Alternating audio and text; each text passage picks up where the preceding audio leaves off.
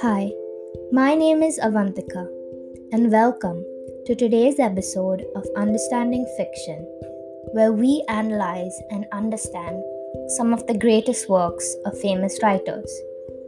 In today's show, we are going to understand and analyze the short story, The Cask of Amontillado, which was written by Edgar Allan Poe. Edgar Allan Poe was a very famous writer that lived from 1809 to 1849. He was an American writer, poet, editor, and literary critic.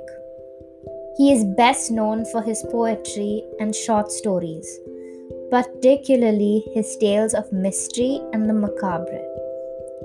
He is widely regarded as a central figure of Romanticism in the United States and of American literature as a whole. And he's one of the country's earliest practitioners of the short story. He died in Baltimore on October 7th, 1849, at age 40. His cause of death is unknown but is attributed to substance abuse, alcoholism, suicide, and other causes. The Cask of Amontillado is often noted as Poe's most perfect short story. In fact, it has often been considered to be one of the world's most perfect short stories. Furthermore, it conforms to and illustrates perfectly many of Poe's literary theories about the nature of the short story. That is, it is short and can be read in one sitting. It is a mood piece with every sentence contributing to the total effect. It is a completely unified work, and while it is seemingly simple, it abounds in ironies of many kinds. Finally, every line and comment contributes to the totality or unity of effect that Poe sought to achieve. Now, you definitely must be thinking, great, I don't even understand the title. How am I supposed to understand this story? So, before we can start exploring Edgar Allan Poe's famous short story, we first need to define a couple of words in the title.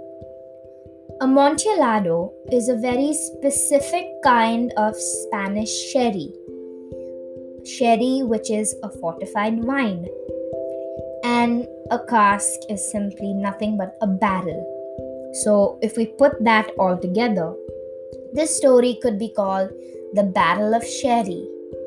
But I think The Cask of Amontillado has a way better ring to it. The narrator, Montesor, opens the story by stating that he has been irreparably insulted by his acquaintance, Fortunato, and that he seeks revenge. He wants to exact his revenge, however, in a calculated way, without placing himself at risk. He decides to use Fortunato's fondness for wine against him. During the carnival season, Montresor, wearing a mask of black silk, approaches Fortunato. He tells Fortunato that he has acquired something that could pass for Amontillado, a light Spanish sherry. Fortunato wears the multicolored costume of the jester, including a cone cap with bells. Montresor tells Fortunato that if he is too busy, he will ask a man named Lucchesi to taste it.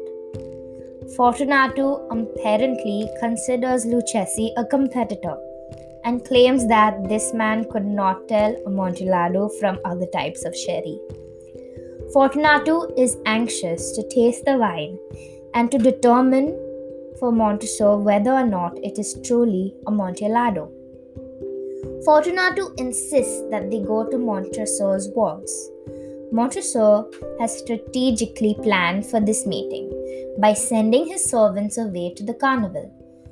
The two men descend into the damp walls, which are covered with nitro, a whitish material. Apparently aggravated by the nitro, Fortunato begins to cough. The narrator keeps offering to bring Fortunato back, but Fortunato refuses. Instead, he accepts wine as the antidote to his cough. The men continue to explore the deep vaults, which are full of the dead bodies of the Montresor family. In response to the crypts, Fortunato claims to have forgotten Montresor's family coat of arms and motto. Montresor responds that his family shield portrays a huge human foot. D'Or, in a field azure, the foot crushes a serpent rampant, whose fangs are embedded in the heel. The motto in Latin is Nemo me impune lascist, that is, no one attacks me with impunity. Later in their journey, Fortunato makes a hand movement that is a secret sign of the Masons, an exclusive fraternal organization. Montresor does not recognize this hand signal, though he claims that he is a Mason. When Fortunato asks for proof, Montresor shows him his trowel, the implication being that Montresor is an actual stonemason. Fortunato says that he must be jesting, and the two men continue onward. The men walk into a crypt where human bones decorate 3 of the 4 walls. The bones from the 4th wall have been thrown down on the ground. On the exposed wall is a small recess where Montresor tells Fortunato that the Amontillado is being stored. Fortunato, now heavily intoxicated, goes to the back of the recess. Montresor then suddenly chains the slow-footed Fortunato to a stone. Taunting Fortunato with an offer to leave, Montresor begins to wall up the entrance to the small crypt, thereby trapping Fortunato inside. Fortunato seems confusedly as Montresor builds the first layer of the wall. The alcohol soon wears off, and Fortunato moans, terrified and helpless. As the layers continue to rise, though Fortunato falls silent.